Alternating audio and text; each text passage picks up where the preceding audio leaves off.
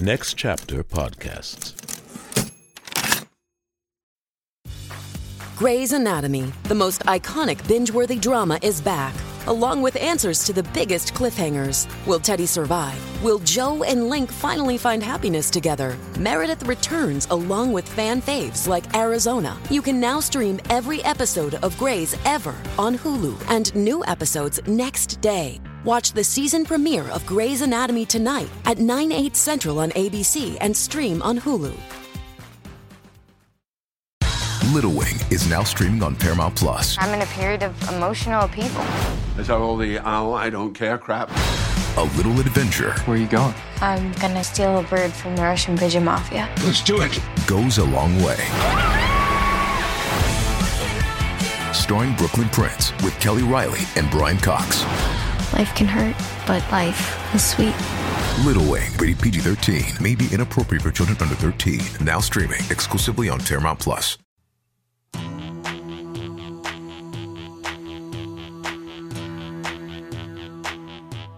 The 500. The 500. J.A.M. been walking us down through that 2012 edition, so it ain't nothing too new. Hundreds more to go and in need of a friend. The king of fleece for Angelo, talking the 500 until the end. Talking the 500 until the end. With my man J.A.M. on the 500, talking the 500 until the end. Each time I tell myself that I can't stand the pain, but when you hold me in your arms, I'm saying it once again.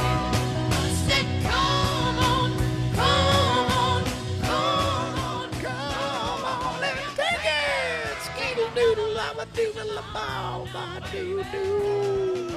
Piece of My Heart, I mean, this is iconic. Transcends music. It's by Big Brother and the Holding Company from their 1968 record Cheap Thrills. It's also number 338 out of 500 on the 500 with Josh Adam Myers. I am Josh Adam Myers, and you are listening to the 500. Sup, y'all? I got some shows coming up. Come on.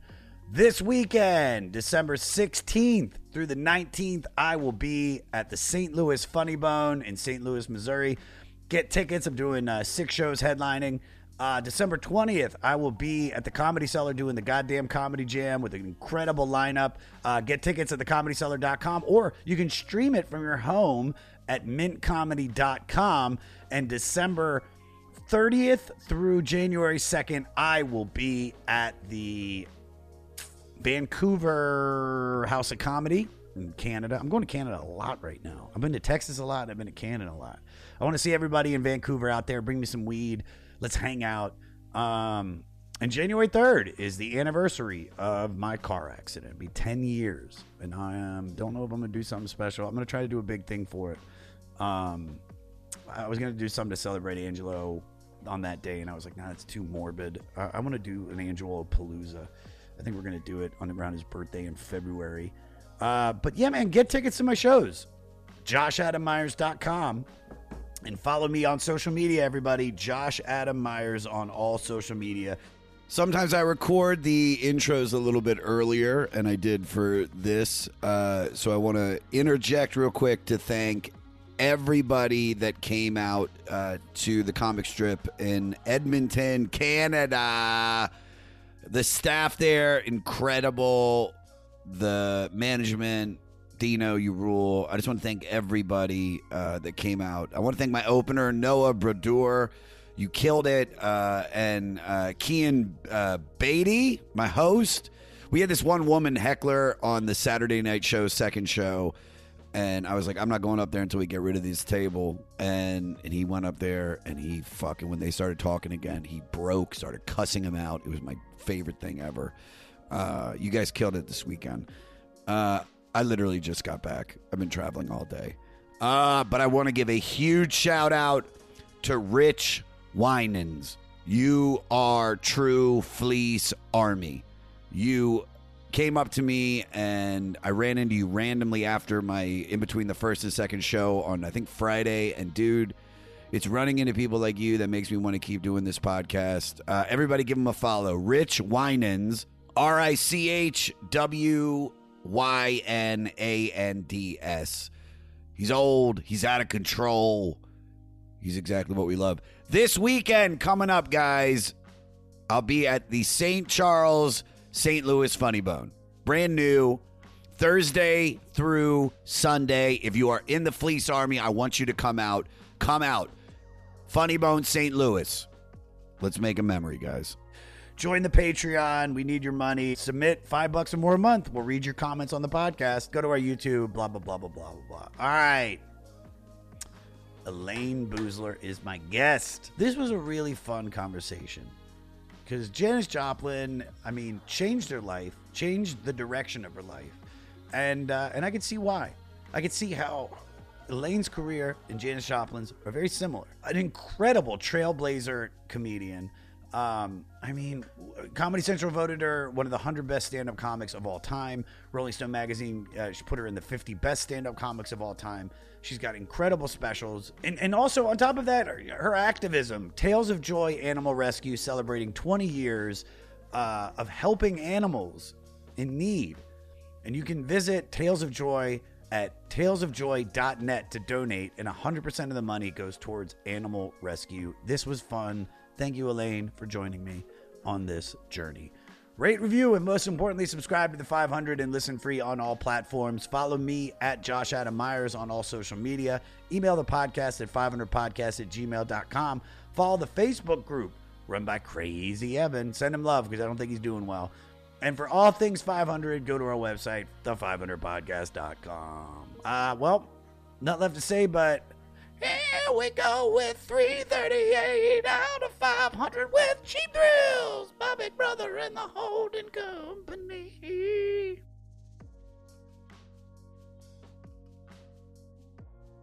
Before we even get started, I just gotta say, seeing you, in the 80s, you can keep this in the podcast because it's really you're one of the pioneers of where stand-up comedy has gone. I led Lewis and Clark across the Northwest Passage. You really did. Seeing it's I can still pinpoint, the moment that I wanted to be a comic at 6 years old. Watching, I was with my dad. My dad was really into stand-up, and I'm 6 years old, and Comic Relief is on. Which, oh my God, you're so young. I know, I'm a baby. I'm a baby with gray hair and indigestion. Anyone can have indigestion, and I see black hair, so you're a baby. Oh, it is colored, girl. It is. My beard is full gray. I look like a wizard drug dealer. Is it worry? It's the Jewish in me. Yeah, that's what it is. I went gray prematurely. I think I was 22 when I went gray. Oh my goodness. Not so fully. You're of the curve as well. Yes. But yeah, it's just knowing and being able to sit down with you and talk to you about this record. It's such a thrill because, comedy and music goes hand in hand. And I really think I've seen Billy Joel at Madison Square Garden, and the dude has jokes. It's incredible the set that this dude has in between songs. And then you go see him another night and you're like, oh, this is his shtick. This is what he does. But finish your old story about you were with your dad. You were 6 years old. So I'm 6 years old and my dad's watching Comic Relief. And I remember how much of a big deal Comic Relief was because I remember I actually asked a comedian recently. I said, because I'm putting on a benefit for my friend Angelo, who's the reason we're doing this podcast. My buddy Angelo passed away 10 years ago. He made fun of me not knowing music. It's okay because a lot of good came from it.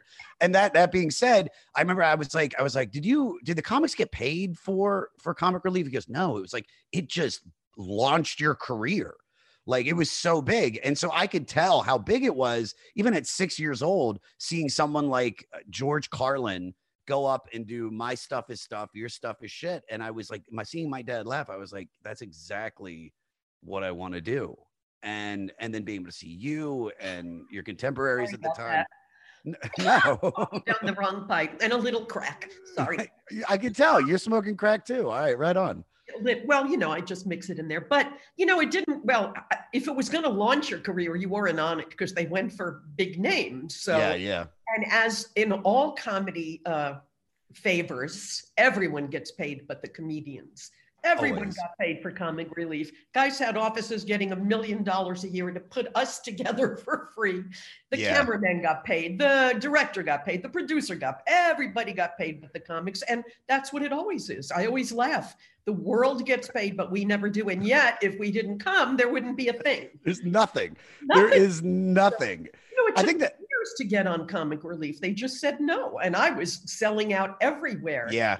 It's the same. It was the same sexism then. Even on that, wasn't on for the first few years. I'm on my hands and knees begging again. And there's my career in a nutshell. Can I come in here? No. And that's it. Okay, thanks. I'll do 3 shows on Friday. 3 shows Friday night. Yeah. No. All different. So you can sell another beer. Yeah. But this is, I think that is actually a good starting off point, because from what I've read about Janice, which she had to deal with in the industry, everything. So before we even get started, do you have anything you want to promote? Just please take this time just to you go ahead. Anything you have going on you want to talk about? Well, it's the 20th anniversary of my animal rescue organization, Tales of Joy, which is at talesofjoy.net. 20 years of saving lives across the whole country. We work mostly online, and we're the fundraisers for the tiny, teeny, weeny little rescues across the country that do all the hands-on work, but don't have the infrastructure to raise a lot of money to keep going. So we're there for emergencies. They run out of food. We send 6 months worth of food. For COVID, we send food to individuals across the country, thousands of pounds of food, cats, dogs, bunnies, everything. Just people finding us online saying, if you need help, contact us. We're still sending food out because people still need help. But if your washer breaks and you have to, people don't realize how much laundry is involved in rescue. I know. But if you have a kennel, you're doing 1,000 pounds a day, and they're out of food, we send it. A dog gets run over, we send the money. As much as we have, we send out. And we do rescues across the country. And now we're helping dogs in Lebanon that come here, with the Lebanon to Canada, believe it or not, and a bunch of other countries. So, we just keep saving lives. We rescue the rescuers. If you're going to fall through the cracks, just email us and try and keep you going until you get back. That's cool. I like how your dog showed up in the background just as you were promoting this. It's like right on cue. Where can everybody go if they want to help with the organization? Well, talesofjoy.net, TAILS of joy.net. And the good thing is, even after 20 years, we're still 100% volunteer. There's no salaries, no perks, no expenses. I underwrite. So every penny, every dollar that you give us or spend goes 100% to rescue. And we have great stuff in the holiday shop right now. You can buy amazing stuff, and 100% to rescue. So, the big juggernauts, the fundraising juggernauts in America, they spend $1 million salaries and travel, and, and then they send you crap from China for a year if you give them $5. That I don't know where their money goes, but every dollar that comes into us goes to save a life. So that's great. But also, I want to amend something you just said. Not everything's crap from China, because I found an NBA, actually professional sports jersey website that makes bootleg jerseys for like $30. I've spent hundreds in the last week. I just bought Ray-Bans, Yeezys. Did you donate money to a rescue for that? No, this is just, you were just saying crap from China. I donate all the time. I'm just Society of the United States. Give them $5, they'll send you 5,000 crappy keychains. Yeah. Save an animal. So that's what I'm saying. Oh no, not everything's crap from China, of course. Stuff we sell isn't crap from China either. I'm just saying, give us money. We don't have lists. We don't sell your name. We don't keep your name. I mean, I'm the worst. I should. But we don't. And, our stuff is great. And you can send it back if you don't like it. We'll give you everything back. It is. You heard it. You heard it here, everybody. Never had to send crap. If you get crap, send it back. There's no crap. There's no crap in Tales. There's no. I love that. And as a dog owner, because I know we have to get to Janis Joplin, but I mean, if you have any recommendations of of like, this is my first winter with my dog here in New York. Oh, wow. LA. It's a lot of work to have a dog in New York.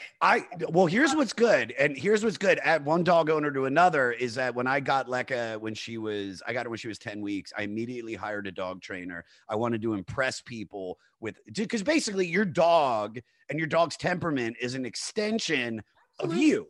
Yeah. So if your dog's crazy and unmanageable, you're crazy and unmanageable. Yeah. So I was like, right? Yeah. If you meet like a dog that's like blah, you're like, all right, that's my dog. Yeah. Oh, that's your dog. My dog is a Buddhist. Where is she? Well, do we see her? Do you guys see her in the cut back there? Nice. Just chilling with that ball in her mouth. Wow, you had Happy a good dog. trainer. Yeah. Oh no, she's incredible. But we need to get like dog booties. We need to get a dog sweater for her. Like, I'm actually quite excited about it because it's like Lekka's never been fashion forward, and now we get to go through that. Yeah, New York's cold. Well, good for you. It's fun to have a dog in the winter there. You know, you'll know all the dogs' names in your neighborhood and none of the people's names. I already like that. It's already. Yeah. Lekka is the most popular dog on East 22nd and First Street. So I just gave everybody my location. If you want to come find me, there I am. Come after. Try something, Fleece Army. Try something. Does Monday at the office feel like a storm? Not with Microsoft Copilot. That feeling when Copilot gets everyone up to speed instantly? It's sunny again. When Copilot simplifies complex data so your teams can act, that sun's shining on a beach. And when Copilot uncovers hidden insights, you're on that beach with your people, and you find buried treasure. That's Microsoft Copilot. Learn more at Microsoft.com/AI for all. Hey, it's Kaylee Cuoco for Priceline. Ready to go to your happy place for a happy price? Well, why didn't you say so? Just download the Priceline app right now and save up to 60% on hotels. So whether it's Cousin Kevin's Kazoo Concert in Kansas City, go Kevin, or Becky's Bachelorette Bash in Bermuda, you never have to miss a trip ever again. So download the Priceline app today. Your savings are waiting. Go to your happy place for a happy price. Go to your happy price, Priceline. All right, let's get to this record. I love that you're doing this. I love. And I love that this is the one I get to do as well. So because she was everything to me when I was growing up, Janis Joplin, everything to me. I'm serious. I was raised by the Taliban in Brooklyn. And the fact that I'm not kidding, every negative you think of with the Taliban was what I went through. And that's all I'm going to say about it. To see her be alive and everything she embodied for someone like me who was hoping I'd live long enough to get the hell out of there. Mm-hmm. She was a total hope for me. She was everything. She literally raised me. She showed me everything I could be and do and think, and that it was right and I wasn't crazy. So I was so in love with her. How old were you when you first heard Janis Joplin? You know, well, let's see. Big Brother and the Holding Company. I guess Cheap Thrills came out in what, 68? Jer, what do you got? You got the details? Because I've got 1968 released August 1968. Gotta be faster, Jer. Adam's fast. So then I was 16 then. So everyone's doing the math now. I'm 140 now. Wow, you look fantastic for 140. Thank you. It's you must have Isabella Rossellini disease, where it's just like you'll never age because you look phenomenal. Yeah, I think I'm getting up there, but I guess I was 16 and that was just about the right time to think I'm either going to go under here and die or I'm going to get out of here and live. And I literally, because my birthday's in the summer, and because no one in high school, I mean, they knew I was never going to pass anything. They had in those days 2 diplomas in Brooklyn, a general or an academic in high school. Academic meant you went to high school. A general diploma meant we've seen you twice, we need the chair, get out.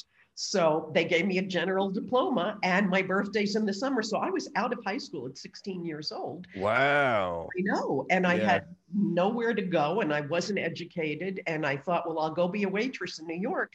And my father said, I'm going to get you into a college somewhere. And then when you're 18, you could drop dead. So there he was making plans for my future. So supportive. he's like, Okay, great, thanks. Now I know. Anyway, they were just building the University of South Florida, so they would take anyone. You didn't need credits or anything. Money to build me out there for a while, which was fun. You know, I just dropped acid 100 times and listened to music and turned 18 and went to New York. But I went to see Janis Joplin when I was 17 there at, I think it was the Hillsborough Community or huge, concert venue. And we had seats, my boyfriend at the time, we had seats like next to the last row, way up in the, in the dark. Yeah. And, B.B. King was opening for her. Wow. Yeah, she was sitting there like loving B.B. King, waiting for Janis. And I looked to my left and she's standing. We had the end seats. It was me, my boyfriend, Janis. Janis was standing up next to him, just quietly dancing a little bit to B.B. King. And even at 17 years old, I knew not to bother people. I mean, I didn't know anything about anything, but I just knew she was going on and I didn't want to bother her. But my boyfriend said, "Can I have your autograph?" And she said, "Sure." And he took out a matchbook and she signed the cover and she made 2 hearts with the J's. It was the most beautiful autograph I've still ever seen. Janis Joplin, 2 hearts, and gave it to him. And that's how you know you're not going to marry someone, when he doesn't give you the Janis Joplin autograph. Oh, what a dick. A smart guy. So that was my first time, no, it was my second time seeing her, sorry. But the first time I mean, she was right there. And I knew I could have asked her after him, "Can I have your art?" But I just wouldn't bother her. So, who knew that I knew that much about show business then? The first time I saw her, I'm sorry, go ahead. No, I was gonna say, what is she wearing? Like, it's like, because my dad, I've told this story a million times. My dad met Miles Davis, and it was like, he said, he asked him if he's Miles Davis. He said no, but I mean, he knew it was Miles. He had the big glasses, a boa on. They're in an elevator at the Four Seasons. So, I mean, was she dressed like the legend that is Janis Joplin? Yeah, because she was about to go on stage as soon as B.B. King was playing. So she was ready. She was just warming up. And boa was the thing at the time. She always had a boa pinned to her hair. Not really on stage, but when she was on Dick Cavett a lot, I used to see her. And she had that great boa pinned to her hair. And she always wore big sleeves that, moved when she moved. And usually a fringed vest.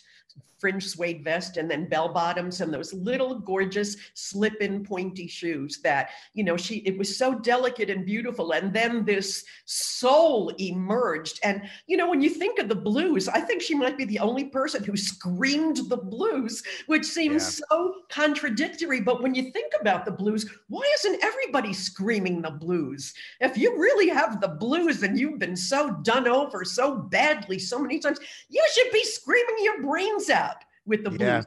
He was the one who did, The first time I saw her, I think I was probably 14 or 15 in Brooklyn. Wow. Yeah, I had one nice outfit, and it was this very kind of tight little velvet skirt and this very satiny blouse. And I was so excited to see her. I think we had second row right off center. Another, guy in the neighborhood, nice guy, took me. And so I ironed my little clothes and put on my tight little clothes and pulled my hair back tight and put on all this makeup. I was literally felt like I was honoring her. I wanted to be as I get it. ready for her as I felt like I was honoring her to look as good as and then a couple of weeks later, and this is the most valuable lesson I ever got for being on stage in the future. A couple of weeks later, I read this interview with her, and she said, "Man, I'm so sick of these girls showing up to my show and their tight little outfits with their hair all pinned down, and they're sitting there like little ladies judging me." And I went, no, we love you. We wear that to honor you, to show up ready to see you. And what it made me understand as someone who later went on stage for decades is, you don't know what's going on out there. Don't judge anybody. You have no idea what they're thinking, whether they love you or just do your stuff.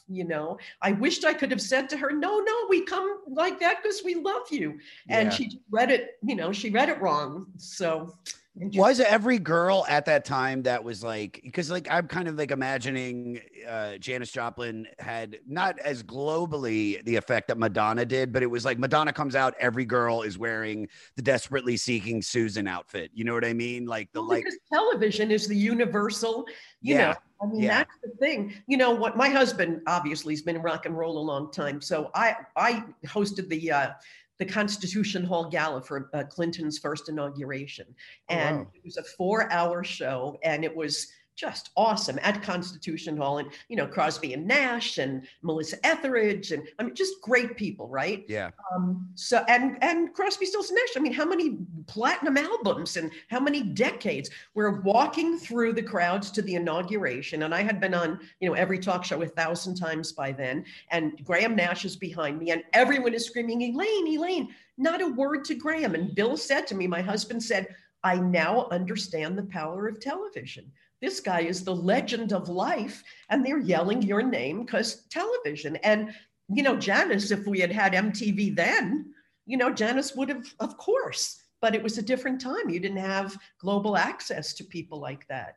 So then what was it that made you go see her at 14? I mean, obviously, you know, the music is, you know, is of course, like it's on the radio. I mean, how popular? Because I don't know. Like Janis, to me, all I know about Janis Joplin, other than this record and some of the hits, is just that she's this legend that has this powerful, powerful voice, and she died in this tragic way too early. But what she did during that time, and her being such an individual, is made her this legend where there's murals of her and people go to her grave, and she's, I think, the Jim Morrison effect almost. So, well, you know, she was the only poster I had up in my bedroom. I literally had that poster of her with that microphone and that look, and, you know, that she just was it. And like I said, it was a very buttoned down period. For even women who were rebelling, still were very careful about their eyeliner and, you know, their lashes. Nobody came out and went roar, roar, and they still don't for the most part. No, there's never been another her with that amount of soul and commitment to music. Nobody. I mean, there's great female singers and writers, and great, but nobody comes out and just goes, "This is it. This is what you get. Yeah. This is as free as I'm going to be. And you have to take this." I mean, that piece of my heart, you know, piece of my heart at the end, when she, you know, come on, take another little bit of my heart. Okay, when she stops and you know that scream's going to come at the end, that's it. That's the scream. That's what we all heard at that age, at 14 years old. You know, that was it. And just went, fuck the Taliban, I'm out of here. You know, I got out of Brooklyn and went. So basically what you're saying is, because you're growing up in this very strict household where it's just, and then you see this person that is just, I mean, free. And just, she doesn't care. Like, it's not about the looks. It's just about her talent. And it's just about her just enjoying that moment of making this music. I mean, I could only imagine what that was probably like, especially what's out at the time. Like what is out at the time? What is? You know, I mean, it was Woodstock, and there were great, smart female singer-songwriters there. You know, I loved Judy Collins at the time, even the Fifth Dimension. All the Motown women were, you know, and Martha Reeves and the Vandellas, she screamed a bit, but, you know, it was still well produced. Yeah. And Janis was just free. And, you know, I'm sure she cared about how she looked. I mean, she wanted to be an attractive girl too, and she was. But the point was, once you get your lipstick on and you do the best, I mean, I wish this was higher, but, you know, once you get where you're, you know, this is the best I can do, now I'm going to be me. And that's what she was. I'm sure she wanted to be considered pretty. And I thought she was gorgeous because of the raw sensuality that came out of her. So, yeah, but it didn't hold her back. You know, even with singers, they go, make the sound pretty, make it sound pretty. And she just went, I'm going to make it sound alive. You know, wow. Like, yeah. My life.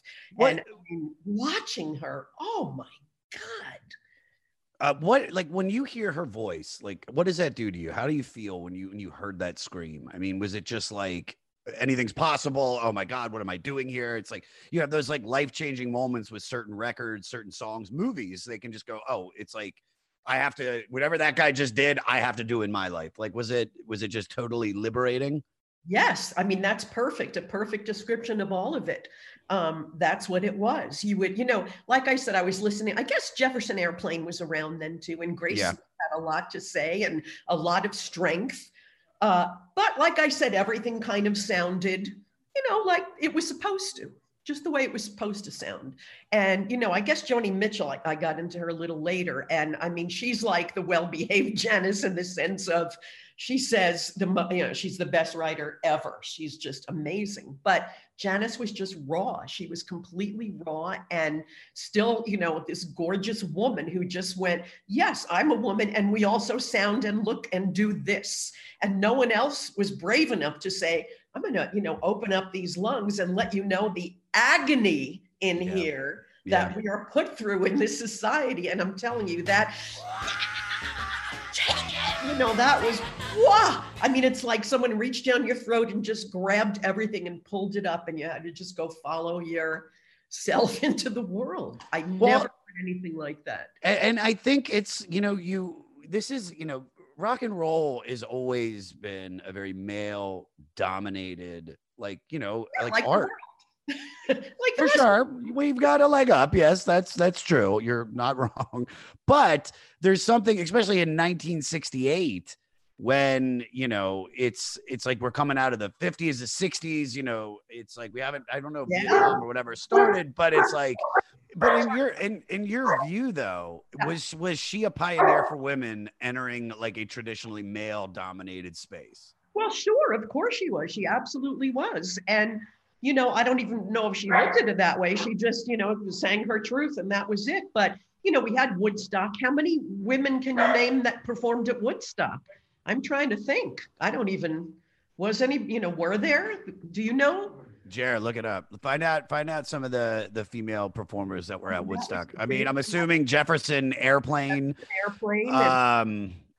Fuck, I don't know why I want to say Martha and the Vandellas. I don't know why that's like. They were at the Vandellas were at Woodstock though. Really? Rock and roll, then a soul. No, there was soul. There was soul at Woodstock. There was a little bit of soul. It was soul and rock and roll, I guess. Women of Woodstock. Who do we have? Yeah, I mean, well, you have like Sly, Family Stone. I don't know if this counts with Ravi Shankar. I mean, it counts, but Well, yeah, like I said, I just don't think it was a huge, Joan Baez. Did you already say that? Who? Joan Baez. There you go. And, she was known as a protest singer, which was great. It's great to be saying everything you need to say. I'm just saying for raw, reach down and grab you and make you think that anything's possible. That was Janis Joplin. And, coming into the 60s, which was a complete protest era and, shooting students in Ohio State and, the whole, I mean, that was Marvin Gaye's What's Going On era. They were, even Blood, Sweat and Tears. I mean, they were Doobie Brothers. There was so much great stuff and so much was protest and, speaking desperate truth to power and wanting to shake off, the really constricting chains of what society was at that time and, come into this flower power, free love. It took a lot and it, women, for them to scream it out, most of them, had flowers in their hair and were doing their thing. But Janis was just, I will not be denied. And maybe it means so much to me personally because I entered a completely male field. Thank you. Yeah, I was about to ask. It's what's interesting. And it's the same thing I believe that happened to Janis. The other practitioners of the field, the men comedians, the male musicians, they loved us. The male comics loved me. The audience loved me. It was the people in power that didn't.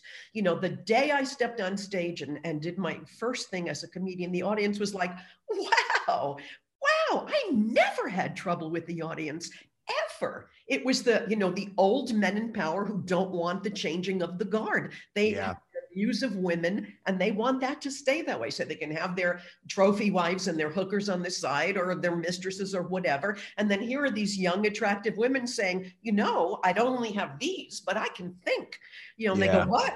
The blood's going in too many directions. So I'm sure Janis, I mean, from, I'm 14 years old. I want to, wash her car for her.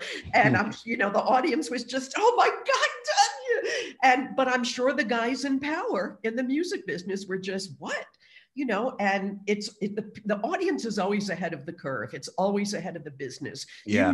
I mean, by the time things get to television or whatever, the public's known it for a year or two. And that's the way it goes. And I entered that same field that hadn't been plowed by a young woman yet. I was 20 when I started stand up. So, and how old was she? She died at 27. So she was probably around, 20 something, very young. And it takes a lot to keep going. And I think every soundtrack of her really expressed everything she went through and I went through and people after me went through and people before us went through in other fields, female doctors, female people in government. I mean, it's always a fight. And unfortunately, it just hasn't even ended. No, it hasn't, unfortunately. Yeah. All you can do is what you do and do it the best. And then that's what you leave behind. I left this behind. It was the best I could do. I hope it helped. Yeah. What was Janice's first big song? Was it "Piece of My Heart"? Was that the one that kind of like blew her up? That kind of, for me, I thought "Piece of My Heart" was it. I mean, I wonder what the single release from Cheap Thrills was. Was it combination of the two? Let me take a look. No, it's "Piece of My Heart." It's "Piece of My Heart." That's released in August 68. Yeah. Let me ask you a question. What would be like your "Piece of My Heart"? What was your big breakthrough moment? I'm still waiting. Anyway, so my breakthrough thing, I guess I'd have to say the first stand-up special, Party of One, because for 2 years I couldn't get a special, and all the guys were on their second specials already at Showtime and HBO, and there hadn't been a woman who had a comedy stand-up special. Lily Tomlin had an hour, but she's not a stand-up. She's a gift from God in her own category. Yeah. So it wasn't stand-up and I'm thinking this. She does character. She wasn't a threat to the powers that be. So no woman had a stand-up special. And I would go meet up with them constantly and say, look, I've been doing this for 12 years. The jokes can't get any better. Each one is just a jewel on a piece of black velvet in a store here. Let me do this. I sell out everywhere. And no one wants to see a woman do an hour. That's what they would say. And I would say, I do 2.5 hours in my show, no opener, 2.5 hours. And here's my reviews in all these little cities. And they go, this is the longest and best show we've ever had. Stop it. You don't have to like me. You'll make money. I mean, it's just good business. You don't have to like me. No. So I couldn't take it anymore. And that was going to be it for me because I was just repeating the same circuit of clubs year after year after year. No upward movement, no money, no, it's like, what am I going to go back to Dallas, Texas? And, it's like, again, there's no growth. It's embarrassing. You can't get anywhere. Yeah. And then I met a guy and he was a great filmmaker. And he said, how much money do you have? I said, 25 cents. And he said, we'll do a special. And we did. New York. He knew everyone in New York and he had just finished a couple of movies. And he said to them, do you want to get a very little bit of money to do this special? Or do you want your full fee when it's sold? And everyone in New York said, Elayne Boosler, it'll sell. We'll take our fee. We'll wait. And of course, I always said to him, it's personal. They don't like me. And he said, you're crazy. And after we did it, he said, you have to get stars on here because they're not buying you. Let's get stars and do an opening piece. And really, that hadn't been done yet. So I got Bill Cosby, pardon the expression, was the first week his show went to #1. He was on the cover of Time magazine. He said yes. David Letterman had just become #1, in his slot. He had done nothing outside of his show. He said yes. Dr. Ruth Westheimer was huge at that moment. I got like the best people. And my good friend Tom Waits gave me his music, New Coat of Paint. I mean, you couldn't have a better opening. And the show was fantastic, right? Yeah. We did it. They said, no, we're not interested. And I said, how can you turn this down? It's like the best show ever. And HBO said, well, we have something called the Cinemax Comedy Experiment. We'll buy it from you and we'll cut it down to a half an hour and call it an experiment. I said, I think you can go fuck yourself. and didn't sell it, and was flat broke. And my boyfriend said, well, you're right, it was personal. I'm sorry, I was wrong. What do you want to do now? And I said, I want to pay everybody. I'm going to go back on the road for one more year, pay everybody who did this for us, and then I'm done. I'm out of here. Let's get the hell out of here. He said, yeah, I'll teach film in San Francisco or something. So that was the plan. And there's a great saying, that's been around forever, and it's, if someone in TV doesn't like you, wait 5 minutes. Because they turn over constantly. They're not artists. They don't do anything.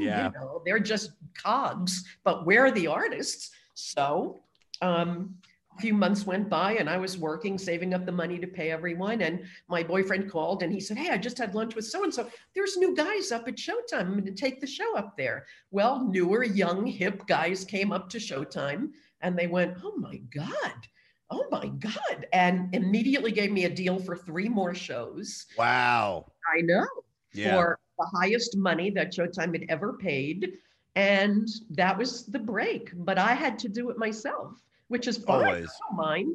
But it was really a kick in the teeth. And of course, HBO, who had turned me down for years and said, we'll call you an experiment after 12 years on the road.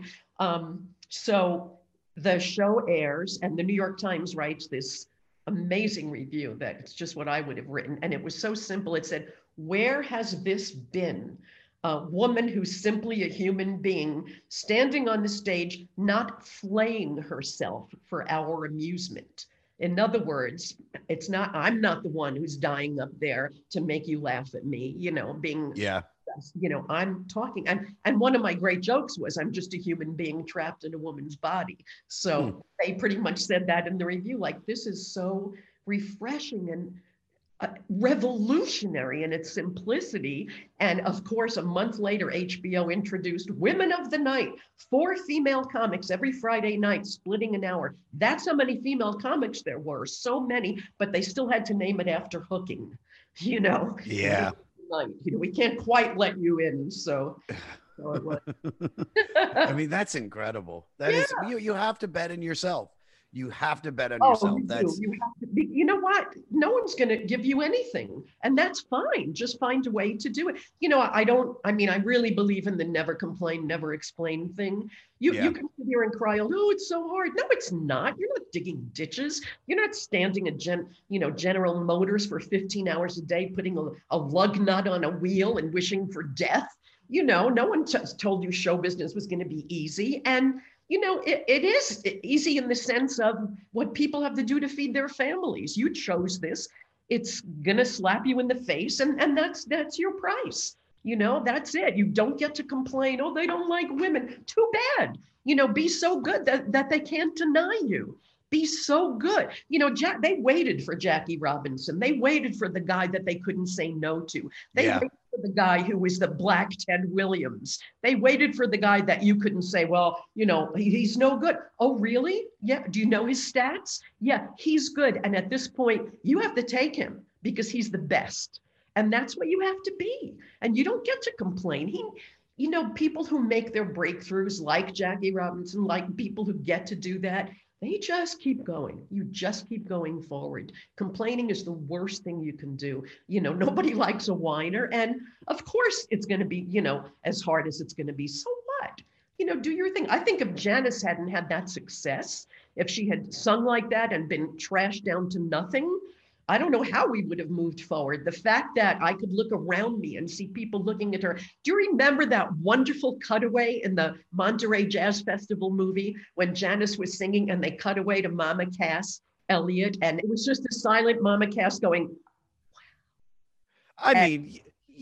Well, that's the thing about, you're talking about you. It's like watching you in your prime, just like, especially having done it for 12 years and you get to do your hour. I mean, you're at 12 years is like when I think it's like, dude, I don't think I really even started really finding my voice until around year 10. And so now you're like dialed in, and then you go up there and you record and you're like, I mean, this is you at the top of your game. That's Janice at like, because I wish we had in front of us, like I had her biography of like how much struggles that she went through. Because I couldn't imagine, you have a voice like that and you can sing like that.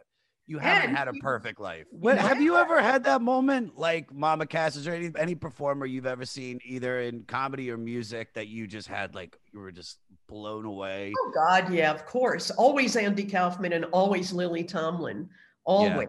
You know, and I'm the best audience you could have. I just so appreciate the effort. You know, I'm a good laugher. I just love anyone who bothers to find out what he or she or they think. You know, whatever you're thinking, if you're going to express that and it's original, I'm yours. I don't care if it's a different kind of pie in the face. You know, I just like people who are finding what they're good at, you know, what's inside of them. I don't judge at all. I'm probably the easiest laugh in the whole world, even though I love writing smart stuff. But yeah, you know, Lily Tomlin. And again, it's fascinating as words versus music, which is kind of what your podcast is about in some ways. I went to see Lily Tomlin on Broadway, and she had done, it was Searching for Signs of Intelligent Life in the Universe. One of the best shows ever written and one of the best shows ever performed. It was so beyond. I don't know how many, you know, applause stops that show had, but like a zillion. And then a forever standing ovation at the end. And no one could have done more as a spoken word performer. No one could have gotten more out of an audience than that that night. And then I ran down to the Bottom Line in New York because they had Dolly Parton, which was a first for them. And I run in and she's just starting and she sings one song and the roof comes off. And it left the Broadway show like in silence. It was so big. And I went, oh, no matter how great you are as a talker, when that music reaches down into people's loins, different, tribal. It's, you know, visceral. You know, nothing would have sounded like that after Lily, and Lily couldn't have done any better. And you realize you're up against the music. You know, it's always going to reach down and grab people. People come up to me all the time, you know, in the supermarket, and my mother and I still do that bit, you know, and they remember jokes from 40 years ago, which is the nicest part of my life right now, you know, like, oh, we still say, you know, oh, there's one more eminent, whatever. Which is so great. It's like my light my fire, you know, they remember that stuff, but nothing is like when that song comes on that you've, you know, first made out to, and, you know, it makes you cry or laugh, or nothing is as strong as music. Hey guys, it is Ryan. I'm not sure if you know this about me, but I'm a bit of a fun fanatic when I can. I like to work, but I like fun too. It's a thing. And now the truth is out there. I can tell you about my favorite place to have fun. Chumba Casino. They have hundreds of social casino style games to choose from with new games released each week. You can play for free anytime, anywhere. And each day brings a new chance to collect daily bonuses. So join me in the fun. Sign up now at ChumbaCasino.com. No purchase necessary. VGW Group. Void where prohibited by law. See terms and conditions. 18+. Hey, you. Do you have any plans this year? How's that going? Did you get 2020'd? Well, welcome to a brand new podcast called 2020, where myself, Benny Goodman, and my good friends Corey Pazin and Siobhan Cronin from the band Lost Symphony also got 2020'd. And since the world ended this year, we decided why not just check in with some of our friends in the music industry and see how everyone's doing. We're going to get a candid look at life on and off the stage, as well as the mindset of some of the most successful people in the entertainment industry. New episodes drop every Sunday and Wednesday at 9 p.m. Eastern. And you can listen at 2020-d.com, soundtalentmedia.com, or on your favorite podcast app. I couldn't agree with you more. I was thinking as you were saying that, I was like, God, even like the Lenny Bruces, the George Carlins, Pryor, you know, the Lily Pryor. I mean,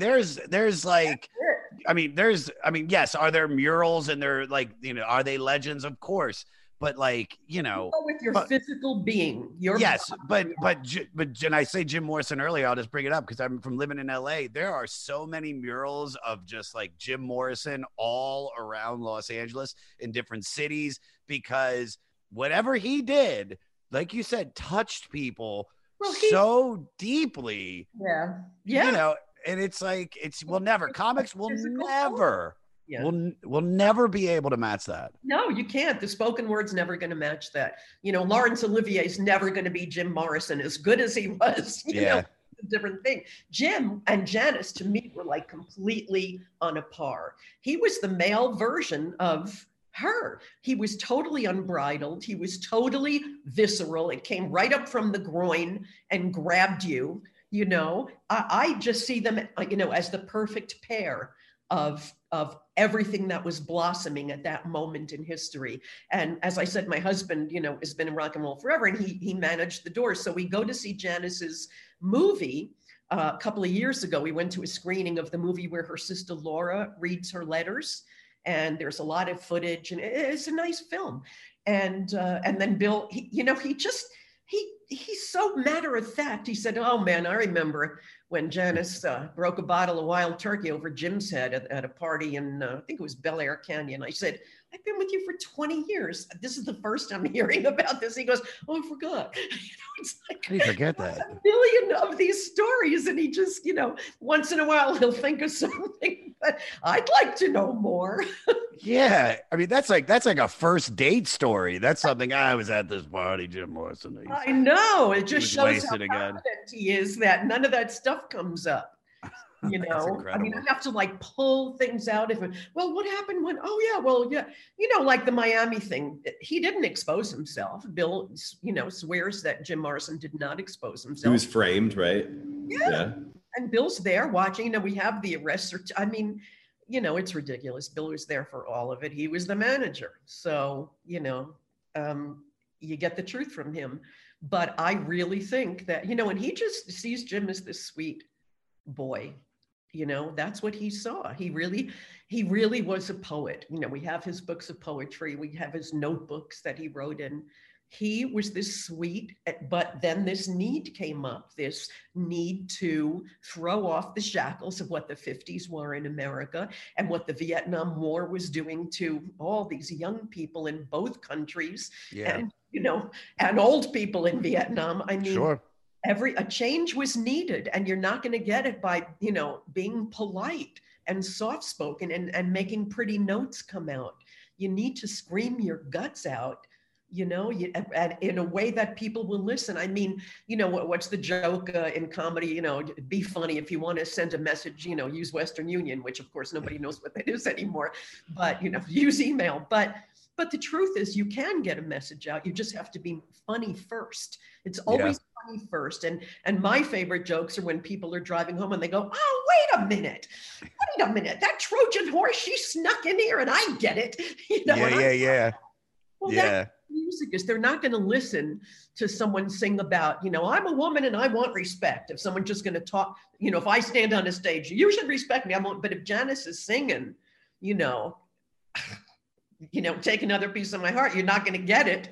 You know, if she's singing that and they're tapping their feet and then they go home and go, "Wait a minute, she wasn't saying I could abuse her. She was saying she's going to kill me." You know, you have to put it in the best. You got to finesse. Yeah, you got to finesse it in your way. And that's what I always felt I was, you know, lipstick and dressing up pretty. And, you know, I didn't scare anybody. And, you know, it's like, wow, I wanted to be the first young dressed up for a date, sexually attractive young woman. Yeah. And people respond to that. And then I go, "But, you know, I could kill you when you're sleeping." I love that. God, this is so much fun. All right, here let's find out, because we keep talking about Janis. I want to give a shout out to the other members of Big Brother and the Holding Company. So just so everybody knows, if you don't know, because a lot of people probably didn't know that she was in this separate band prior to just her going solo. So Big Brother and the Holding Company was formed in '65 in San Francisco. It's founded by guitarists, I might fuck all these names up, Peter Albin and Sam Andrew. And Sam Andrew I had. Albin I was worried about. The group later grew to include other guitarists, James Gurley, drummer Dave Getz, and their soulful lead singer, of course, Janis Joplin. They moved to the Bay Area. And they get into the San Francisco scene where there's they cut their teeth with like Grateful Dead, Jefferson Airplane. The band's first album was made because they needed money after a residency at a Chicago club. The band discovered that they had no money to get home. We've all been there. They quickly signed a deal with Chicago-based label that focused on their low-key acoustic material rather than their bread and butter. The band later appeared at the Monterey Pop Music Festival. Oh, yeah, dude, I feel like the Monterey Pop Festival blew up so many people. Like Otis Redding had that performance there. God, the festivals suck now, man. Like, well, you don't have that. We don't get to see, you know, people really being made in one night or one day. Nobody's getting made at Coachella. No. You know what I mean? Nobody's even watching the bands at Coachella. They're in the VIP lounge taking Instagram photos.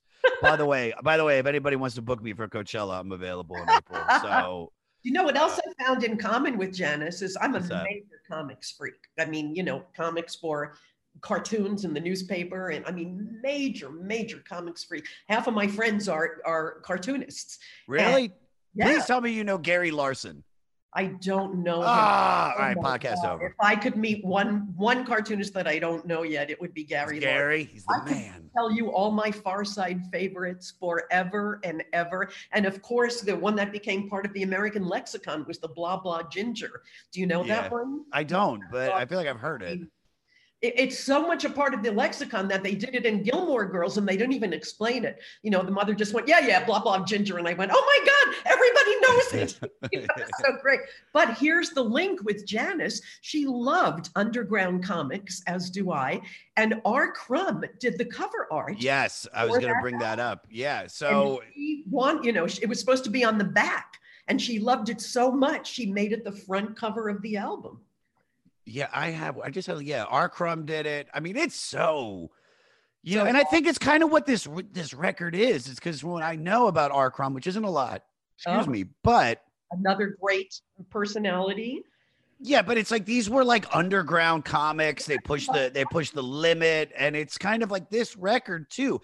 Even the way it was like recorded, hearing everything that you hear, the noises, the fact that they're putting out a live record for their second album to really showcase what they're about. I mean, it wasn't live though. One of the albums they actually mixed in crowd sound, and it was a studio album, which everyone thought was live. Was that? Hold on, let me hear. I have a little doodad about Cheap Thrills. So let's read this. Hold on. So this is the second album, released August 1968, 1 year after the release of their self-titled debut. This was their last album with Janice as their lead singer before beginning her solo career. Yeah, when she leaves the band, I mean, it's over. Like, you can't replace Janice. Diana Ross, I mean, what are you gonna do? Yeah, exactly. It's like she's the band. She's why we're here.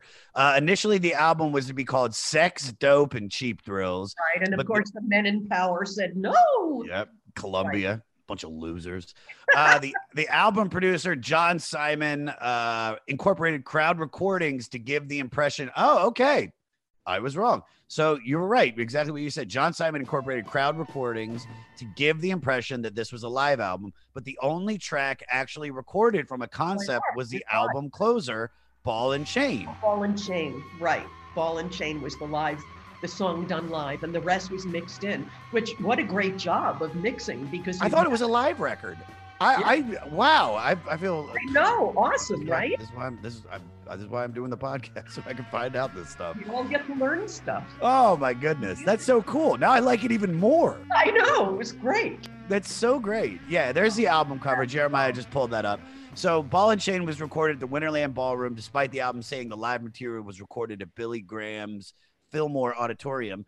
Initially, the band recorded 2 concerts in Detroit for this album that Simon and manager Albert Grossman weren't satisfied. The live album idea was scrapped.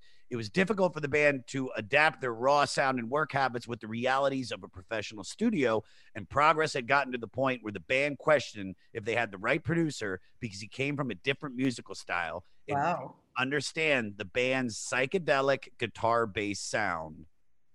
Nonetheless, the album was completed. It reached #1 on the charts for 8 non-consecutive weeks in 1968. This went on to be one of the most successful albums of the year and has gone platinum twice in the United States. And there was it says there's 8 songs on this, but even though the album was released with only 7 songs, the other 8 songs, which were not included, were released on subsequent albums. Mm-hmm. And something that I find to be very cool about this, the album was deemed culturally, historically, and aesthetically significant by the Library of Congress and Congress, and thus it was preserved into the National Registry of Recording in 2012. And the album was named 163rd best album in the 60s by Pitchfork.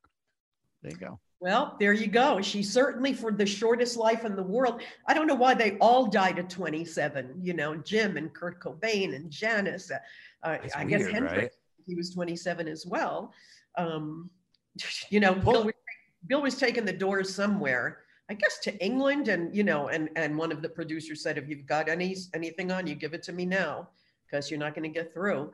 And Hendrix comes up to Bill and goes, you got any stuff? And Bill goes, Jimmy, there's customs. We're going through customs in 1 minute. And then he was like dead, like a week or two later. Oh my God. I don't know what it is. You know what I think it is. And being that so many artists, and Jeremiah, what I'm saying is pull up the 27 list. I want to find out everybody that passed away at 27. A lot of greats. I think it's, imagine this, just Elayne, imagine, if you remember, it's like, I remember how I felt when in my early 20s, where you feel almost invincible. That was my party time. That was when I went out and I was going to nightclubs, and you're finally meeting girls, and sex is involved. And you really don't have a credit card yet. And you're not a part of the system. You have you know what I mean? It's like you never think you're going to die. Like, because the years still are taking time. It's not like they're flying by as we get older. It's like a year feels like a year. And so imagine making it around that age, 22, 23, 24. And now you have the world at your fingertips, everything you want, and you're famous. I mean, I could only imagine they party because they just feel like it's a part of like, oh, I'll never die. Like they just I think they know the finale. I don't think you know what death is at that point. I mean, like, I don't think you really know the vulnerability of life at that point, because you probably had so many near misses anyway. And it seems like such a foreign concept, death. Yeah. I think you get older, you start to see a lot more people die that and love, and it's closer, and you feel the vulnerability. I think when you're 27 years old on top of the world, I think what you just said is completely correct. Yeah. That you just feel invulnerable. I mean, Janis, choked in her sleep. So I don't even think she was in other words, it's not someone who just took an extra shot and then died because they didn't think it was going to affect them. Yeah. She choked in her sleep. So, but I mean, let me ask you this. If Janis Joplin doesn't die at 27, are there the murals? Are we still talking about her? Like we kind of went into discussion. We are still talking about her. Well, no, I know. But I'm saying if she doesn't die, let's say she continues making records, she takes different career paths as certain people do, where it's like, they're hot when they're younger. It's a couple albums or missteps. They might change genres a little bit. Do you think that we still worship her as this rock and roll idol? I if she really doesn't die at 27. Because as the world changes with you, because you are changing it, there's more opportunity. There's a deeper exploration of what you have to offer and what you can turn out. And I mean, that talent was undeniable. So, I really do. I mean, look at the women who have lasted that started out then. I mean, Stevie Nicks and, Joan Baez forever, and Joni Mitchell until, she lost her voice a few years ago. These people are true artists and they continue. And I wish there was more of her. I mean, like, no one doesn't know Kurt Cobain, no one doesn't know Smells Like Teen Spirit. I wish there were more people, kind of educating the next generation to people like Janis and Joni Mitchell and people like that. But I certainly don't think she was going away. I mean, she was that was the personification of that music. She's not going anywhere. It's always romantic to, stay good looking because you're dead, at 27. But, people, I mean, look at Judy Garland even. I mean, people who have that kind of a gift, I just think they have no choice but to keep creating, as they get older. I don't see a choice there. Hey, this is Dewey Halpus, host of Peer Pleasure on the Sound Talent Media Podcast Network. Join me each week as I explore another long-form conversation with one of your favorite musicians, actors, comedians, or creatives. From Chino Moreno of the Deftones, John Gorley of Portugal the Man, to Fat Mike from NoFX and Ian MacKaye from Fugazi and Minor Threat, we go all over the map. From Fall Out Boy to Slayer, Peer Pleasure has it all. Check us out now on Sound Talent Media. I think, I haven't performed in a couple of years, but the last performance I did right before COVID, I think it was one of the best shows I ever did. I think when you said you finally started to figure it out 10 years in, I figured it out 45 years in. Wow. Something happened to me a few years ago, and I went, oh. Wow.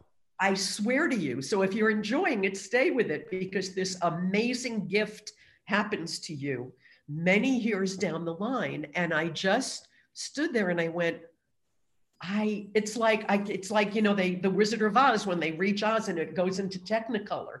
That's kind of what happened. I just went, this is it. This is it. You can't bomb. You're floating on top of it. It's like out of body almost. And everything, Andy Kaufman, I mean, we go way back, and, he was like the reason I do this. And, he was the love of my life until I met Bill. And anyway, we just had everything forever, many years. But he used to go meditate twice a year in Switzerland with Maharishi, and he's the one who turned me on to TM, Transcendental Meditation, and all that. And he said, I asked Maharishi the secret of comedy. And he said, I'm not going to tell it to you because you're not ready. And so he waited a few years, and then he thought I was ready, and he told it to me, and I wasn't ready because I didn't get it until a few years ago.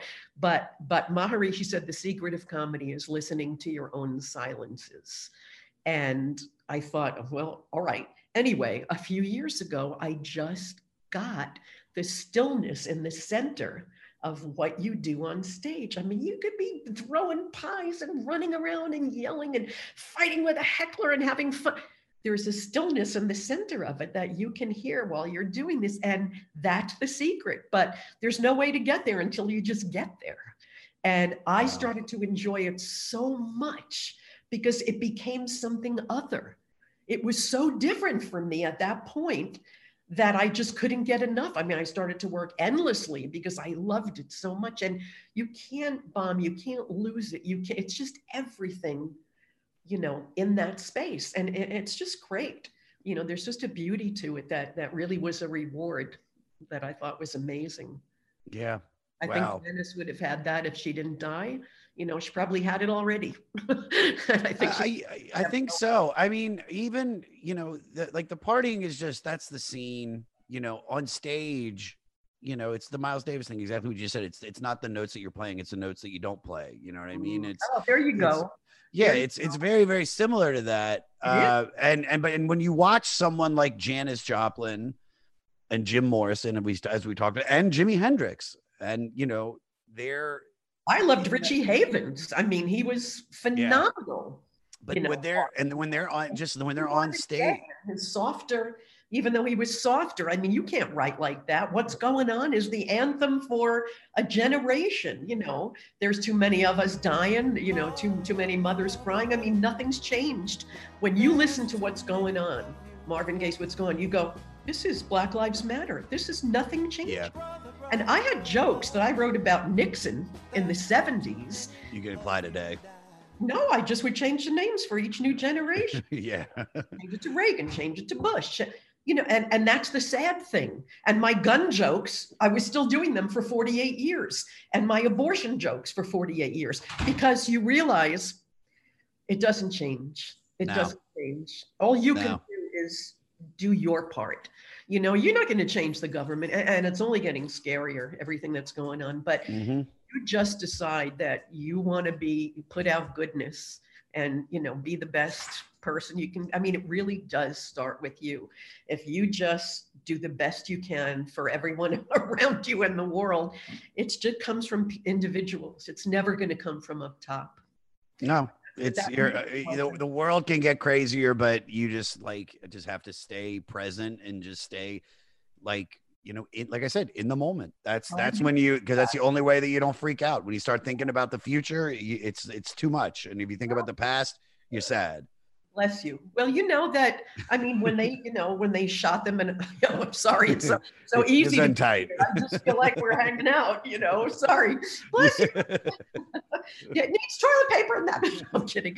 Yeah, I need four cans of black olives. Yeah, I'm making a chicken Marengo later. Oh, wait, what are we doing again? But with the shooting in Ohio, Kent State, that, in the 60s, I mean, what are you going to do? Every rock person worth their salt just found a way to incorporate it into their art because you're just in agony over it. And that's what promotes, this amazing art that changes things. And it does change it on a small level. You spread awareness on your level because you can't reach up there. There's nothing there to grab hold of. They're so bankrupt and corrupt. There's nothing. Yeah. So you have to do it from down here. Yep. I need to hear this today. Okay, let's kill ourselves. No, it's just, I've been doing TM for years and like I moved to New York after 14 years of living in Los Angeles, and I found. Where did you grow up? Washington, D.C. area, so Maryland. Okay. And I moved out to L.A. in 2007 and then started stand-up a year later, even though I knew I wanted to do it. But it was, COVID, it really brought me to a place of like, because I had success pre-COVID. I had a lot of success, but I was never happy. And I couldn't enjoy any of it. Stand up? You didn't enjoy this? Well, no, I enjoyed being on stage. It's just everything else. And you know that. It's like being on stage is my favorite thing in the world. It's all the other stuff. I mean, hanging out with a group of comics, like at a comedy club that you're friends with and just being able to riff. Like the best orgy in the world, right? It really is. Especially the Carlin line on what you just said, the George Carlin line. He goes, hey, they pay us for the other 23 hours. Yeah. No, I know. And some of the best comedy is at the table at the Comedy Cellar, just all of us riffing and it's just the best. But what COVID did, and like you said about that moment of like flying above the clouds and kind of just being able to ride and just being in the zone almost, COVID kind of brought that to me, where instead of being like, it was like, I'm worried, I'm not booking this, or this person has that, or they're getting that spot and I'm down here. It was just like, no, I'm just going to enjoy the art form now and just be, and just be a comic, and all the other stuff will just come together as it comes together, because as long as I work hard and I keep being funny, like I'll get everything I want. I still have to create my own doors, but that's the way it's always been. And I'm fine with that. And, I'm never going to be one of those guys that's just handed stuff. But that's perfect. I mean, that approach is perfect. You can only control what's in your control. You can't. Exactly. Who cares who's getting what? The great thing about comedy versus actors is when they need an actor for a part, that we need a guy who's 5'10" with dark brown hair and a British accent. So that's it. That's the guy who's getting the job. Comics, everybody works. You're not in competition with other comedians. It's the part that we need everybody at every height with every color hair. There's a million jobs for comedians. I never felt like I was competing with anyone, and you're not. So someone gets a show you want, so you'll get it next. They need. Yeah. They just need to keep throwing those bodies on the fire.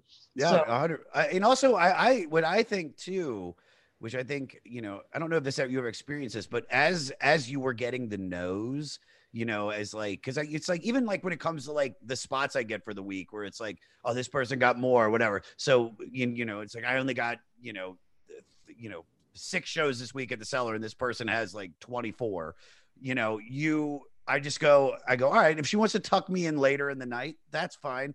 I'm going to experiment. I'm going to go for shit that I've never done before. And I'm going to grow, and I'm going to utilize this late night spot as a real place for me to really be myself. And then when I find it there, I can then take it to that 10:30 spot at McDougal, and now it's a mixture of the stuff I was doing before, but now this new artist. And so it's just finding our opportunities, finding our moments to shine, and being happy with the art that we're putting out. I think what we do is just it's so incredibly beautiful. Well, I think that's a really lovely thing to say. I mean, to clear up the Carlin thing, what I meant was not about sitting around. I meant they go, oh, you make so much money for a show. And he goes, they pay us for the other 23 hours because it's the not having relationships, not having a family, taking the night, that you can't get food. You have to, go on. They lost your life. He's talking about the life around the show. That's what you get paid for. And that's what you're saying. As far as, using the slots, yes, of course you get crazy when people are getting 1 million time slots and you're not. And that's normal and natural, but then you have to let go of that and do exactly what you said you're doing. I mean, I was just lucky enough to be around such great comics and get the greatest advice on earth.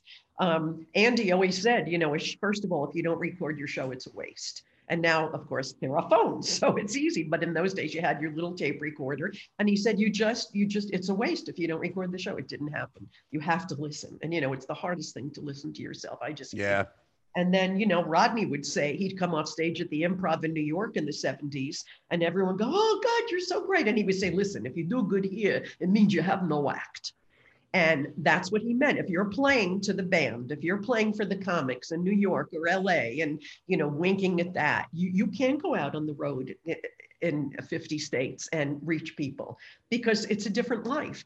It's more condensed now. You know, everyone's business has two businesses, their job and show business. So, you know, again, it's more open. But in those, then you really had to think about who you're talking to.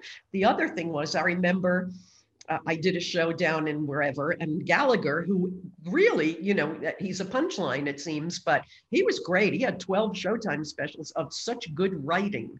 Yeah, I don't know why props got a bad rep, but his writing was fantastic. And we both went on that night down somewhere. We got paid a little money, and I came off, and he said, did you do anything new tonight? And I said, no, I did my act. He said, for $50? I said, well, we're getting paid. He goes, if you don't put in one new joke, you have wasted your act. You have wasted your time. There is nothing here for you. Oh, great. So 50 people saw you have a great show and they're going to go home. What did you get out of tonight? You have not taken one step closer to where you want to be. You have to put in a new joke, at least one thing new every night. And then I was reading Woody Allen, and he said, you know, when you try out your new jokes, you try your new jokes when you are killing on a roll in the middle of an early Saturday night show. Yeah. That's when those jokes go in, and then you'll know. And stop traffic dead every once in a while with a joke. Yeah, dude. What the hell was that? You go, okay, that's not going to come back. But that's, you know. I can't tell you how much I needed to have this podcast today. It is, you really are it's just great. It's because this is all stuff that I know, but it's like you just need to hear it sometimes. Yeah, and it's you know, you have to do the right thing for yourself. And that's what stuff is. Break it and try a joke a different way. I've had jokes that I loved so much I knew could even be better, and I was so afraid to lose the laugh on it that I didn't, you know, upgrade it. But you have to do it. And another thing, I mean, I'm like doing the comedy lesson here, which you already. Oh my dude, people love this. They love this shit. Janice, we'll get to you. Okay, Janice, just chill out. Janice is the reason I'm here and alive. Exactly. Janice is part of this. Janice is the only reason that I knew I could get out of there. I'm telling you, my two heroes, Janice Joplin and Laura Nero. But Janice was the reason I could get out. Laura Nero, I loved the art. I didn't know if I could, you know, she didn't get me out. Janice got me out. I went, I'm that. And we had the same hair and we're going to let it be. Now I don't, straighten it because, I kowtow to the man. I love the curls. The curls rule. Those are that's the real hair. This is what costs money, straightening it. Everybody wants the opposite. But so here's the other thing I learned, which I'm sure you know, doing this for as long as you are. But when a joke doesn't work and you really believe in it, Woody says, you never change a punchline. It's always the setup. It's the setup. And it is. He's right. And, you know, the exercise I used to give myself to prove that it's the setup and not the punchline, I would take the newspaper or a magazine and I'd close my eyes and I'd land on a sentence. I go, okay, that sentence is your punchline. Make it funny. And I would just kind of walk around all day thinking about what could I set this up as to make, and car insurance went up 10% this year. You know, how do I make that? And that's what I would do. So when I had jokes that didn't work that I loved and believed in, I had one joke that not only didn't it work for 5 years, but I never stopped trying it. And then it became one of the biggest jokes in my act and one of the most stolen jokes in history because it became such a great joke. And it was the 6 locks on the door joke. Didn't work for 5 years. And then it became like the biggest joke in the act. I just wouldn't give up on it. Good God. I love that. Yeah. There's so many, there's this one it's so stupid, but it's like, because I talk about music in my act for a little bit, and I just talk about how white people shouldn't do reggae music, and that's like, and I go with this whole blanket thing about how I hate, these reggae bands I talk about all the time here on the podcast, 311, Sublime. Jeremiah loves them. I think they're terrible. They're terrible. All the friends we grew up listening loved those bands, and I just hate them. And I've been working on it, and it's like sometimes I feel like it's getting close, and then I try it that way again, and it's like but I love that because I don't want to give up on it, because I've had other comics say to me, they go, once you figure this bit out, it's going to crush. Like, you just have to figure out. It's definitely, and you can't fix it at home. You have to figure it out. I know, and you got to fail, and that's the tough part. That's the tough part about this profession. Yeah. But you got to pick. Sorry. No, but I was gonna say, you just got to pick the right places to fail at, though. You know what I mean? You're not like, all right, sold out crowd, like all the industry's watching. This is the night. Well, I always had a savor for it. I mean, when it really, because I would stick it in the middle, because then you're going to get the reading, and sometimes it's still a great joke, but you just don't have the timing on it or something, or the right setup. But I would just say, I mean, literally, I have stopped a screaming crowd cold, and I would just look at them and go, well, that was unanimous. And then they'd laugh, and then we'd go back to the show. That's what I think as you grow as a comedian, is because when you first start and you say a joke and it doesn't work, you don't have the confidence. You don't have the confidence just to be present and identify, that it didn't work. You just keep going with your act, and then you've already lost the crowd because they're like, oh. But that's the thing, is that like now it's like I don't ever really bomb anymore. And that's not saying like, oh, I'm the greatest. I just have those little savers to be like, all right, well, it's funny. I mean, I've certainly had shows where, they just didn't rise to, falling in love with me, but I knew the show was good. And sometimes I've had shows where I just wasn't that good, but they were way too good for what I was that night. Yeah. I feel so much better, being good and having them not love it than being bad and having them love it. I want them to see the best, and like I said, it's not bombing anymore, because when you get to a level, I mean, I remember I love baseball, so I go to all the Please. Oh, love it. Yeah. I had Candlestick. So this is a while ago, and Barry Bonds was up, and I guess he went 0 for 4 that night. I didn't say Barry Bonds bombed. I said, oh my God, I got to see Barry Bonds play live. And that's the difference when you're this accomplished. Okay, they saw me. I went 0 for 4, but they saw me. I could have gone 4 for 4. I went 0 for 4, but I took gorgeous swings, and maybe I had some assists or whatever, but they got to see Barry Bonds play. And that's the difference at this stage. They have no idea you weren't your best, because you know how to do this. Yeah. No, I always say, like, the reason I like going up late night is because I learn more from an old, not older, but like a tired audience, or like, they've been drinking or whatever. It's not like you don't always want that sweet spot where they're just setting you up to kill, because then you'll never learn. Every great comic has said to me, you learn so much more from a bad show than you do from a good. At this point, I don't need it, but you're like, I've had enough. So much more. I remember the agony of the early days of, what happened? Yeah. Oh yeah. You have a great show. What'd you learn? Nothing. You had a good time, but you don't. I mean, how you go to the museum and see how many layers of paint are on those oil paintings? Mm-hmm. That's not because they liked the tree and they wanted to make it bigger. There's a dog under that tree. They fucked up. Yeah. You have to keep slathering that stuff on there until you get something. Yeah. Everything is, work. Everything is rework. There's just I don't think anyone great ever just painted a painting and said, oh, my painting. Bob Ross. Yeah. Bob Ross. Yeah, I think Bob Ross nailed it the first time. Right. There was a goddamn 30-year TV show about it. Nice. But,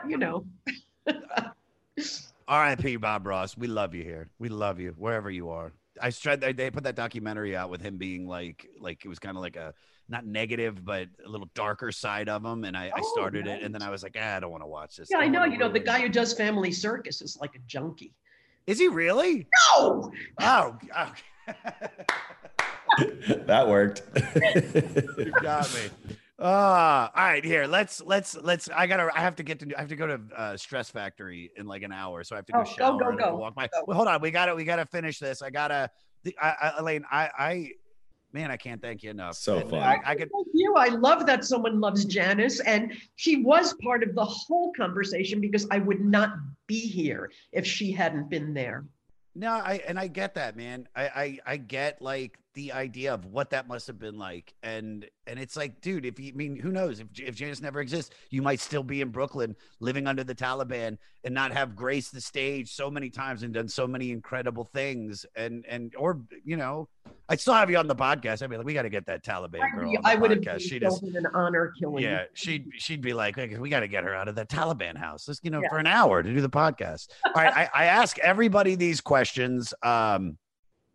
So I'm not changing them for everybody. Okay. I'm always gonna ask them. Okay. So first question: favorite song on the record? I'd have to say "Piece of My Heart."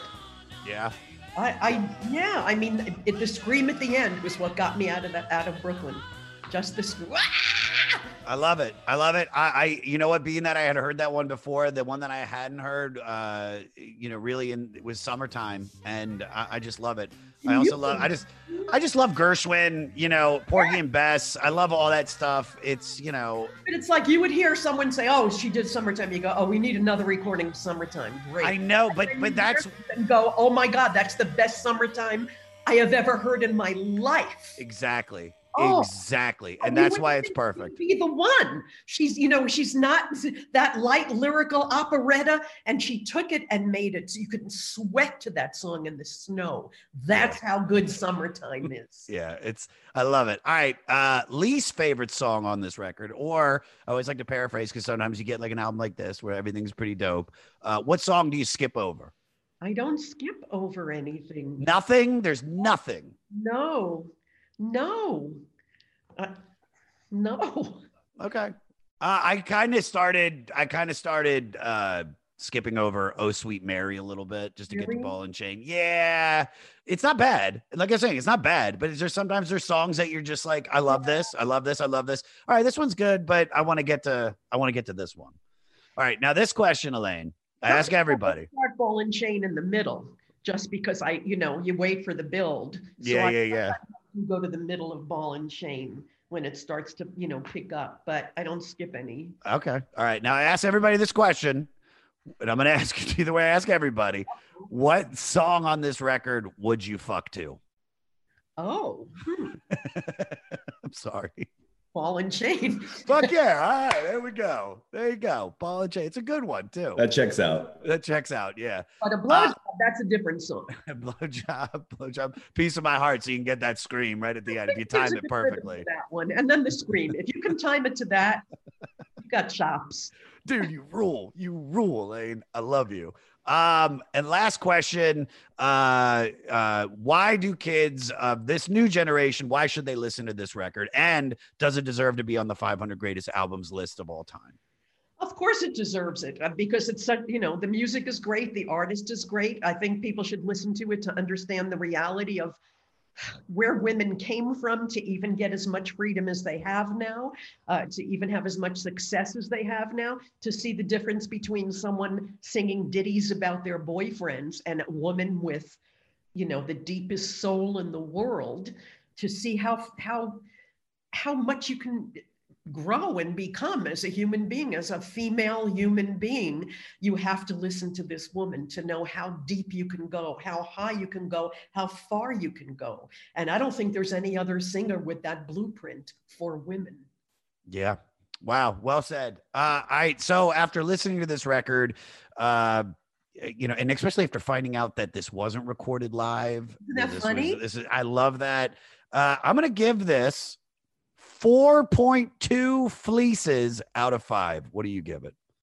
Well, what are the fleeces? That's just a thing. I don't know. It's It's a like thing? it's just my I'll tell this story. I inherited money when I was 18 years old, and I never had money, so I blew it very, very quickly. Wow. I gave $20,000 to my parents, and then I had about $20,000 left. And then one day I went to the mall and I bought $2,000 worth of fleeces. Or to wear or to use? To wear. Yeah, I was always cold, and they were very popular at the time. Did you ski? No, I would go to nightclubs and raves. They were very fleeces. They were popular at the time. That was what the kids were wearing. And the other day, I bought because I moved out to New York and I'm buying flannels now. I probably dropped like $1,200 on flannels. You wish you had those fleeces now. Not a one. I don't even have one of them. What happened to them? Your mom throw them out? Nah, they just, wear and tear. Wear and tear. Just you wear them. I don't know. And then eventually, within like a year and a half or 2 years, the fleece boom of 1998 was over. Fleece boom. And now nobody's wearing fleeces. Now everybody's wearing denim. And so that's going to be my new go-to. Remember 1998, don't you? I'll tell you right now, Elayne, you say that in the audience, there's going to be a guy like, yep. That's it. I remember the fleece boom. Fleece boom. 1998. He's going to be the guy who sold you all those fleeces. He retired right after that. It was his boom. Yeah. He's like, this is one Jewish kid keeps coming in. Kid dropped $700 on fleeces. The best thing about fleeces is if you get schmaltz on them, that's it. That was why I had to get rid of them. Recall, and it's been an hour, so I thought we'd come back to the beginning. I love it. Elayne, this was phenomenal. Thank you so much for taking time out to speak with. I can't thank you enough. Pleasure to get up in the middle of the night. I really appreciate it. And my pleasure. Any promote again the foundation just so everybody can get it again. TAILS, talesofjoy.net. Check us out, and we save a lot of lives every day. 20 years we've been at it. Oh, I love it. Thank you, darling. Thank you so much. What I tell you, the one and only Elayne Boosler. Follow her on all social media at Elayne Boosler. Go to her website, ElayneBoosler.com, for all things Elayne. And don't forget, Tales of Joy Animal Rescue, 20 years they're celebrating. Visit talesofjoy.net to donate, because 100% of the money goes towards animal rescue. For listener shout out this week, I'm giving more love to Notorious RGA on the Twitter. He came to my shows with Big J. Okerson in New Jersey this weekend. I got to meet him. I love him. Roger, god damn, man, he gets it. Nah, just keep listening, Roger.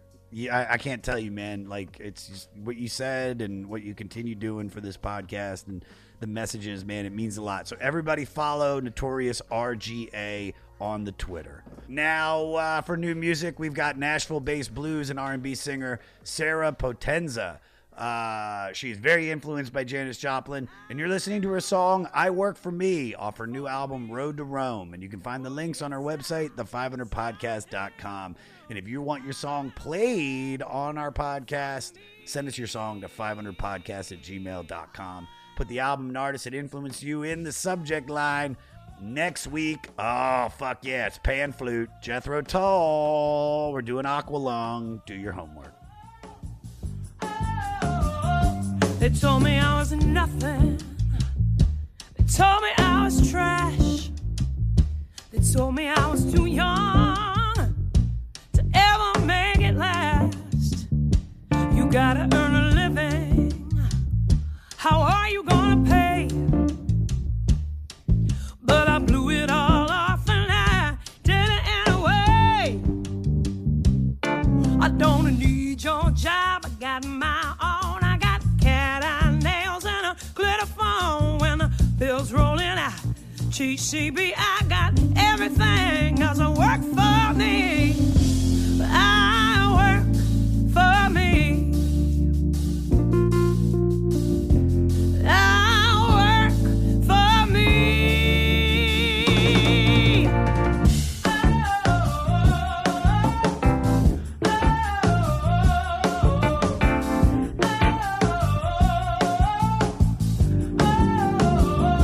They said that I was too much. I shouldn't even try it. They said too big. That's right now I'm a giant. They told me keep on dreaming. So that's just what I did. I've been collecting water from my well ever since I was a kid. Sticks and stones may break my bones, but names will hurt me more. I turn your words into my swords and then I go to war. I don't need no ballpoint, I can run my own joint. I've been signing my check with my blood and my sweat. I work for me. Oh, I work for me. Oh, oh, yes I do. I work for me. Oh, I work for me. Oh, I work for me. Oh, yes I do. I work for me. When I wake up in the morning, I don't go to work for nobody. No, no, no, no, no, no. I work for me. I work for me.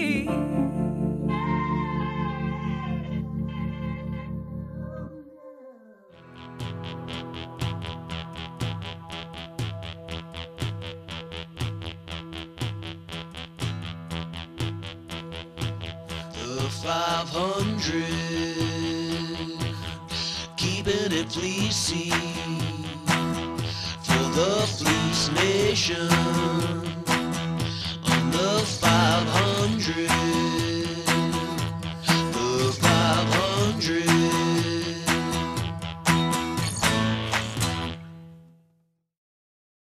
Hello, it is Ryan, and I was on a flight the other day playing one of my favorite social spin slot games on ChumbaCasino.com. I looked over at the person sitting next to me, and you know what they were doing?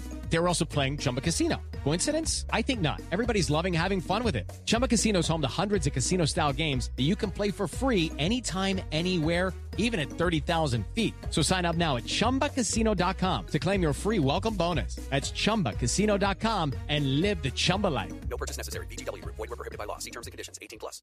Hey, this is Scott from Fly on the Call. Each week I speak to a different musician, whether they're in an established band like Silverstein or the Wonder Years, or a band on the rise like Spanish Love Songs, Origami Angel, or Meet Me at the Altar. We discuss music and lyrics, the successes and challenges of being in a band, and more, as we get to the core of each artist. The show features musicians of diverse genres and backgrounds, so there's always a chance I'll be talking to your new favorite band. Listen and subscribe at soundtalentmedia.com. Next Chapter Podcasts.